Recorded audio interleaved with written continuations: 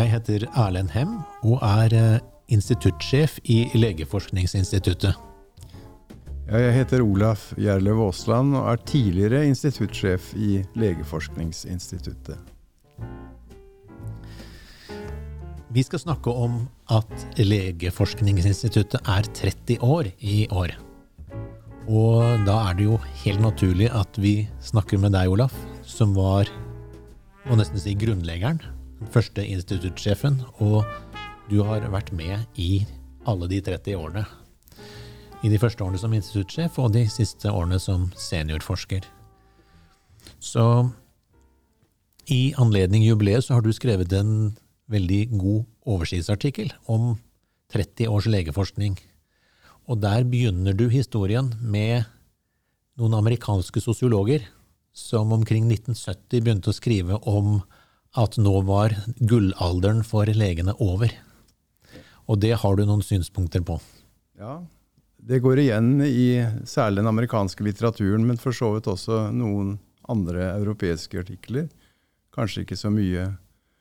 Og jeg tror nok at det ikke alle som mener det. Men jeg synes det en god beskrivelse. For meg var det i hvert fall sånn. Jeg har da både far og farfar som var lege. Min farfar som var ferdig i 1909 og som døde i 1942, han fikk jo da oppleve hvordan det var å være lege, som jeg pleier å si, uten å ha noe særlig i kofferten. Han måtte bruke seg selv. Min far, han var ferdig lege i 1941 og overtok praksisen til sin far, og han levde jo i den tiden hvor det kom, hvor altså felleskatalogen, som den lille katalogen med alle medisinene, ble tykkere og tykkere for hvert år. Slik at det var en eksplosjon i medisinsk teknologi, både medisiner og andre ting. Og det jo det som kalles gullalderen faktisk. Veldig godt hjulpet av annen verdenskrig, hvor man hoppet bukk over en del etiske prinsipper, slik at man kunne råkjøre forskning, for å si det litt enkelt.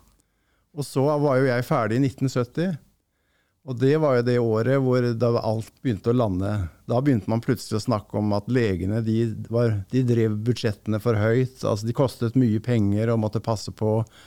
Og så ikke minst den såkalte pasientbevegelsen, nemlig at pasientene begynte å sette spørsmålstegn om gjør nå legen alltid det rette? Kanskje det finnes noen leger som gjør vondt i stedet for godt, og så videre. Den var nesten ikke der før.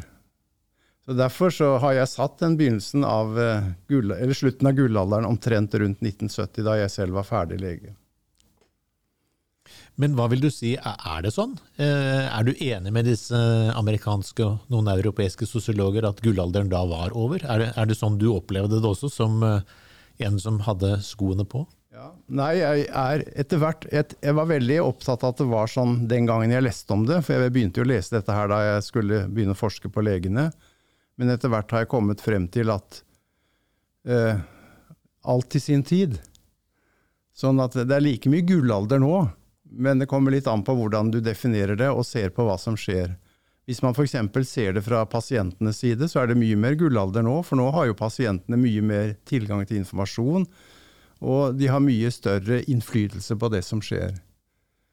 Så gullalder, det kan det være hele tiden. Det var jo også noe av de første litteraturen vi leste, var jo det het sånn som physician role in transition, altså overgang av legerollen. Men jeg har jo kommet til at alle perioder overgangsperioder.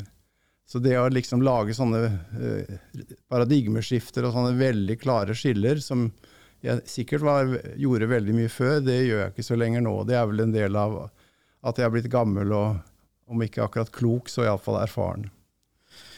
Fint. Et tema som du har vært veldig mye opptatt av i din tid som legeforsker, det den medisinske utdanningen, og det skriver du også mye om i artikkelen. Og et av poengene dine, det at den medisinske utdanningen, de legene som vi utdanner, ikke tilpasset vår tid. Der har du ganske interessante tanker, vil jeg si. Kan du fortelle litt hva det du mener med det? Ja, jeg mener at selve legeutdanningen, den har jo da stått nesten stille, og hvis du setter den opp ved siden av den medisinske teknologiutdanningen, så det jo bare to veier som går omtrent hver sin vei. Slik at de har jo ikke greid å fornye legeutdanningen i takt med den virkelige utviklingen. De blir jo fremdeles utdannet, både min far og bestefar hadde omtrent det samme opplegget på studiet. Og jeg har til og med sett i lærebøkene, det omtrent det samme der, og det jo litt nytt selvsagt, men ikke så mye. Så det har jo begynt å skje noe da, men det var jo en gammel tradisjon hvor man først skulle studere den friske menneskekroppen og dissekere lik og finne ut navnet på alt mulig rart i kroppen. Det var det viktigste. Det måtte man pugge. Og så først når man kjente den friske menneskekroppen, så kunne man begynne å se pasienter og gjøre sånne ting. Altså kliniske ting. Men heldigvis har jo de moderne pedagogene skjønt at det kanskje ikke så lurt å bare gå den veien. Så det skjer jo noe. Man får jo se pasienter tidlig i studiet for eksempel. Men likevel så mener jeg at det ligger langt bak, og jeg mener jo faktisk at hele den legeutdanningen som og som egentlig nok så lik i alle land i verden, den er foreldet i forhold til det behovet vi egentlig har. Ja, for hva behovet? Hvordan mener du utdanningen skulle konstrueres? Altså at det må orienteres mye mer mot epidemiologi, og vi ser jo det med epidemier og sånne ting, og ikke da finurlige små detaljer som jo det veldig fristende å fordype seg i, og det har jo hele løpet jo ofte lagt opp. Hvis en lege skal ta doktorgrad, så det jo snakk om å finne et så lite medisinsk felt som mulig å studere for eksempel. Så det handler jo om det at man ikke greier å løfte seg litt over horisonten og få det store overblikket. Og det fører jo også da til at det mange land i verden som nesten ikke har leger, fordi at det et marked som styrer dette, og da det den typen leger som de trenger, de skal helst ikke være så opptatt av penger og skal være litt mer idealister og sånn, og det det jo kanskje ikke så mange av da. Ja, så du tenker på det med utdanning særlig i et globalt perspektiv, sånn som jeg har forstått det, at den store legemangelen på verdensbasis en stor bekymring. Ja. Akkurat. Og det jo også, vi ser jo i utviklingsland så det jo et veldig stort problem at de ferdig utdannede legene, de flytter til de industrialiserte landene, og det klart at det sikkert fordi de vil ha det bedre rent personlig, men det også fordi at den utdanningen de har fått, selv der, passer ikke så godt til det behovet som der da. Et annet tema som dere har gjort mye forskning på når det gjelder utdanning, det jo hvor legene utdannes. Og et poeng der jo at omtrent halvparten av legene i dag, de utdannes i utlandet. Hvilke refleksjoner det du har gjort rundt dette? Ja, altså, og faktisk jeg var jo ferdig, som jeg allerede nevnte, i 1970. Da var det også halvparten av oss som kom fra utlandet. Men da kom vi fra helt andre land enn de kommer fra nå. Da var det Vest-Europa, stort sett. Nå det jo tidligere østeuropeiske land som har gjort business av å utdanne medisinere. Men altså, vi har jo faktisk forsket ganske mye på dette, og for å ta en veldig kjapp konklusjon på det, så etter at man har jobbet som lege noen ganske få år her i Norge, så det ikke noe forskjell lenger. Da det umulig å finne ut hvor du utdannet hvis du studerer måten du lege på. Det helt andre ting som viktigere, og hva det? Jo, kanskje det ene jo personligheten selvsagt, og det andre jo det faglige miljøet som du virkelig i når du skal ut i virkeligheten da. Det jo det som teller. Så sånn sett så kunne man kanskje tenke seg at man legger litt for stor vekt på grunnutdanningen, og burde legge mer vekt på spesialiseringen og det som skjer etter at man kommet ut i jobb? Ja, gjerne det, men nå har jo skal jo sies i rettferdighetens navn at legestudiet har jo vært en av de få profesjonsstudiene hvor man virkelig kommer, altså vi har jo en tradisjon allerede fra gammelt av å begynne med pasienter allerede et stykke ut i studiet. Så det jo veldig bra, i motsetning til sykepleierne for eksempel, som når de skulle akademisere sin virksomhet, så ble det et stort problem, for da skulle de bort fra sengen da. Men vi kom jo til sykesengen riktig nok under veldig kontrollerte forhold. Men det riktig det at jo mer praktisk arbeid, og jeg har jo også tenkt at de norske medisinstudentene, altså de som studerer i Norge, burde kanskje hatt minst 1 år i utlandet som en obligatorisk del av studiet. Jeg tror de har det nå, men kanskje ikke i land hvor det er veldig mange syke personer og veldig få leger. Hvis vi da går videre til et annet stort tema for Legeforskningsinstituttet, nemlig utbrenthet. Det startet dere med helt tilbake til 1992, og det har vært et tema gjennomgående i disse årene. Og så senest i forrige uke så kom det en ny studie fra USA som viste veldig, veldig høye tall på utbrenthet blant amerikanske leger, over 50%.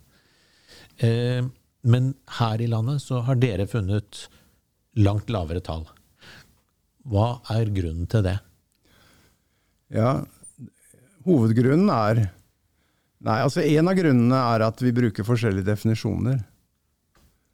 Og det er jo en greie i seg selv, hvor amerikanerne særlig er opptatt av å finne så mange som mulig når de leter, mens vi har kanskje ikke vært det. Men det er jo helt klart at det er store reelle forskjeller i arbeidsforholdene. I USA særlig, men også både i Storbritannia og Tyskland, så jobber jo juniorlegene 80-90 timer i uka til luselønn. Og så blir ganske sliten av det, selvsagt. Men grunnen til at vi er villige til å gjøre det, er at de vet at den dagen de er ferdig med utdanningen, så får de mangedobbelt lønn og mye bedre arbeidsforhold. I Norge har vi jo, etter min mening, vært smarte og sørget for at legenes arbeidsforhold hele tiden nesten har vært regulert av forhandlinger om arbeidstid og så videre. Slik at det der er forskjellen på juniorlegene og seniorlegene ikke på langt nær så store. Faktisk så er det vel sånn at de yngre legene har kunnet tjene mer enn de eldre hvis de står på litt. Så det er en helt annen sosial struktur i de norske legearbeidsplassene som er med. Og det gjør jo også at jeg vil hevde at den norske arbeidsforholdene for norske leger i mye større grad er familievennlige og genererer mye mindre utbrenthet enn i de landene hvor de må jobbe så mye. Så svaret er jo sammensatt. Det er dels at de amerikanske tallene kanskje er for høye, men samtidig indikerer de noe som ikke vi har. Nettopp. For et annet tema som er beslektet med utbrenthet, som dere har studert, er jo hva legene gjør på fritiden. Og det skulle man kanskje tro ikke var et tema som man skulle offre så mye oppmerksomhet, men der gjorde dere noen interessante funn. Ja, vi var interessert i det også, og særlig Magne Nylén og jeg har holdt på med det. En av de første internasjonale artiklene vi hadde i The Lancet handlet om akkurat det. Og det var særlig da hvor mange leger som var interessert i musikk og som spilte selv, men også andre kulturelle aktiviteter, som å gå på kino, teater, lese, synge og så videre. Og der hadde vi noen gode norske data, såkalt kulturbruksundersøkelser, som Statistisk sentralbyrå gjør med jevne mellomrom, slik at vi kunne sammenligne legene med andre grupper i befolkningen. Så vi fant da ut at legene gjorde mer av disse tingene. Det var flere leger som spilte instrumenter og sang i sangkor og så videre enn andre yrkesgrupper. Og vi fant jo etter hvert også ut at de legene som hadde mange aktiviteter utenfor jobben av denne typen, også var mer fornøyde på jobben faktisk. Det har vi kunnet vise med statistiske beregninger. Så rådet basert på disse dataene, det er å ha det som jeg kaller for et sidespor. Altså at man ikke må bli alt for mye nerd. Du må ha noe annet også, du må ha evne til å liksom koble ut og gjøre noe annet, og da holder det ikke å si at ja, om et halvt år skal vi dra på cruise eller dra på ferie dit og dit. Det må være noe som du raskt kan koble over til når du har behov for det. Hvis vi da hopper videre til neste tema, så er det et uttrykk som jeg ikke kjente på forhånd, nemlig moralsk stress. Hva er det, og hvorfor er det relevant for legene? Ja, det er jo et begrep som gjerne brukes der hvor legen av en eller annen grunn ikke kan gjøre det med pasienten som legen mener best å gjøre med pasienten. Altså, den vanligste årsaken jo at det for dyrt, eller at det mangler krefter av altså kompetanse, eller hva det nå måtte være. I andre land enn i Norge så jo dette mye mer aktuelt. Altså der hvor forsikringsordningene ikke så universelle som i Norge, så det jo det, så vil jo legene mye oftere enn i Norge oppleve at jeg skulle gjerne gitt deg den medisinen eller den behandlingen eller henvist deg dit, men du har jo ikke råd, så vi kan ikke gjøre det. Heldigvis det jo ikke sånn her. Vi har jo riktig nok et system hvor kanskje ventetidene blir litt for lange noen ganger, men det jo mye oftere at norske leger kan henvise til eller gi den behandlingen som de mener riktig, men likevel så det ikke alltid sånn. Og det da grunnlaget for begrepet moralsk stress. Og hva poenget med det? Nei, poenget, du mener hva man skal gjøre med det? Ja, altså, hvorfor det et problem at man ikke kan få gjort det man mener riktig? Nei, altså, ja, det blir i alle fall et problem hvis du som lege, altså, da kan du jo kanskje, for å gjøre det litt enkelt, så kan du velge 2 måter å løse det på. Du kan bli kynisk, men det kan jo føre til at det jo en del av utbretthetssyndromet kanskje, men du blir tykkhudet og kynisk og ikke tenker på alle disse problemene. Eller hvis du da sider for mye med pasienten, så kan du jo risikere å bli stresset. Det derfor det heter stress da. Da får du et problem som du kanskje ikke greier å kvitte deg med når du kommer hjem etter jobben og så videre. Og det uttrykket moralsk stress, det henger også sammen med et annet begrep som du har vært opptatt av, nemlig autonomi. Ja. Fordi ofte så blir det snakket om nå at legenes autonomi har blitt mindre. Nå det mange andre som bestemmer, det økonomi som du allerede har nevnt, det kan være byråkrater, det politikere, og at det var en del av bildet som de amerikanske sosiologene tok opp, da, at nå var legenes posisjon utfordret. Men der har du også noen egne tanker. Vel, altså jeg synes jo at det jo den mest populære måten å klage på for leger, å si at de har mistet sin autonomi. Det universelt. Og jeg synes at det litt unyansert, for det viser seg jo, hvis du ser litt nærmere på det, at det de har mistet, det jo det som jeg kaller for den individuelle autonomien, og som i praksis betyr at du bestemmer hva som skal gjøres, selv om det kanskje ikke det som dine kolleger mener riktig. Altså det noe med at en del leger vant til å være så egenrådige, at de opplever det som et problem når de blir kontrollert, eller når de blir sett i korten, eller må følge retningslinjer og så videre. Så min posisjon der har jo vært at den individuelle autonomien, ja, den har nok gått ned. Og jeg tror det stort sett bra, for det henger også sammen med dette at vi får mer evidensbaserte områder og så videre. Men den kollektive autonomien, som jeg kaller det, altså det at man som leger enige i hva som bør gjøres, det jo det som det viktige å holde fast ved her. Og derfor så mener jeg at hvis man greier å se forskjellen på den individuelle og den kollektive autonomien, og at man med kollektiv autonomi da mener at du gjør det som dine kolleger også ville gjort, så det ikke noe problem, eller det mye mindre problem.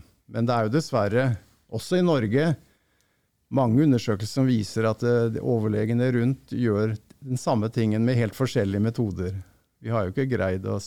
Det ikke det at alt skal standardiseres, men noen ganger så det uttrykk for at man kanskje sier bare, ja, sånn har vi gjort det alltid her, derfor så gjør vi det videre, selv om vi vet at det kanskje egentlig vi burde gjort det på en litt annen måte. Et uttrykk som karakteriserer det du nå snakker om, det en titel som het Strangers at the Bedside. Ja, David Rothman, som vi faktisk har hatt en del kontakt med gjennom årene. Vi inviterte han jo først hit på vår store internasjonale konferanse allerede i 1997. Men han jo en kjent amerikansk medisinhistoriker som har skrevet flere bøker, og blant annet Strangers at the Bedside, som handler om nettopp dette, hvor han beskriver hvordan da ikke lenger bare var legen som bestemte, men det kom inn, der borte var det jo for eksempel jurister, ikke minst, som skulle være med å bestemme, og økonomer og alt mulig sånt. Så han har beskrevet veldig godt hvordan denne utviklingen var, men også da på en veldig, etter min mening, positiv måte, for han har vist hvor mye som gikk galt, da ikke det var god nok kontroll på det som ble gjort. Eksemplene, det mest grusomme eksempelet var jo thalidomid-affæren, hvor altså en rekke, altså kvinner fikk et preparat mot svangerskapskvalme som viste seg å gi fosterskade, fordi man ikke hadde undersøkt det godt nok på forhånd. Man hadde kuttet svinger i utviklingen av dette preparatet, så det var ikke god nok kontroll.